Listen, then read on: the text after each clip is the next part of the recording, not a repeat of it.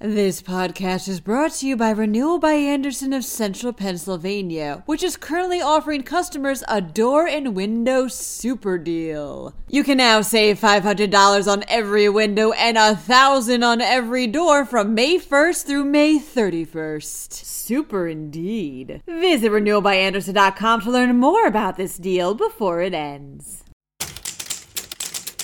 A drilling company wants to withdraw 1.5 million gallons of water per day from a creek for fracking. Meanwhile, Reading Regional Airport may yet get flights to Florida.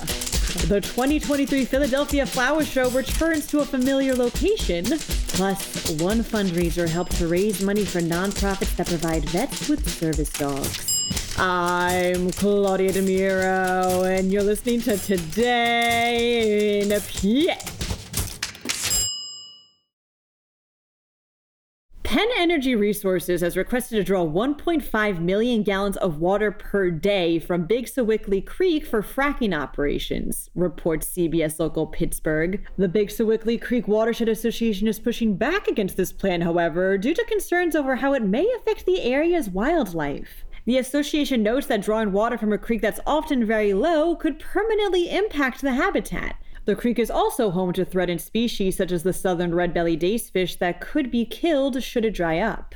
The BSCWA asked the Department of Environmental Protection to reject Penn Energy's application, which the department confirmed is still under review. Reading Regional Airport was approached by an airline several months ago that offered the possibility of year-round direct flights from the airfield to Orlando, Florida, reports the Reading Eagle, and that offer still remains on the table. Airport Director Zachary Tempesco confirmed this week he's working with Berks County officials to show the location's viable market for such an endeavor as discussions continue. Tempesco believes commercial flights to the Sunshine State is a great opportunity to bring in more concession and fuel flowage fees, plus potential added funding from the Federal Aviation Administration. The one big hurdle is that the unnamed airline who proposed the flights wants Reading to contribute up to $100,000 in advertising for the service. Should the plan go through, that means that Reading Regional Airport will once again have commercial flight services after more than 2 decades. The 2023 Philadelphia Flower Show will be held at a familiar place, states Penn Live, inside. After being held outside over the past 2 years due to COVID, the show will once again take place indoors at the Pennsylvania Convention Center. The Flower Show made its debut back in 1829, believe it or not, and is said to be the longest-running horticultural event in the world. Next year's show will take place from March 4th to March 12th.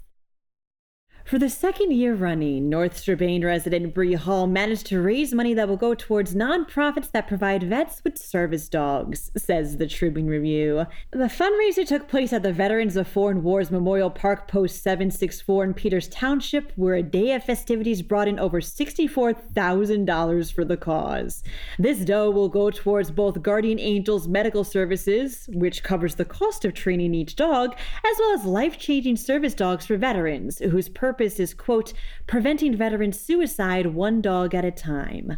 If you're interested in donating to either, both are linked in this episode's related article. A happy Friday to you all. To stay up to date over the weekend, drop by PennLive.com. Also, please remember to rate this podcast in either Apple or Amazon and to leave a review if you can. Thanks ahead of time, and as always, thanks for sticking with us.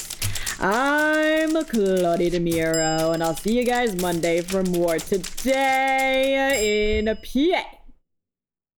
This podcast is brought to you by Renewal by Andersen of Central Pennsylvania, which is currently offering customers a door and window super deal. You can now save $500 on every window and $1,000 on every door from May 1st through May 31st. Super indeed. Visit renewalbyandersen.com to learn more about this deal before it ends.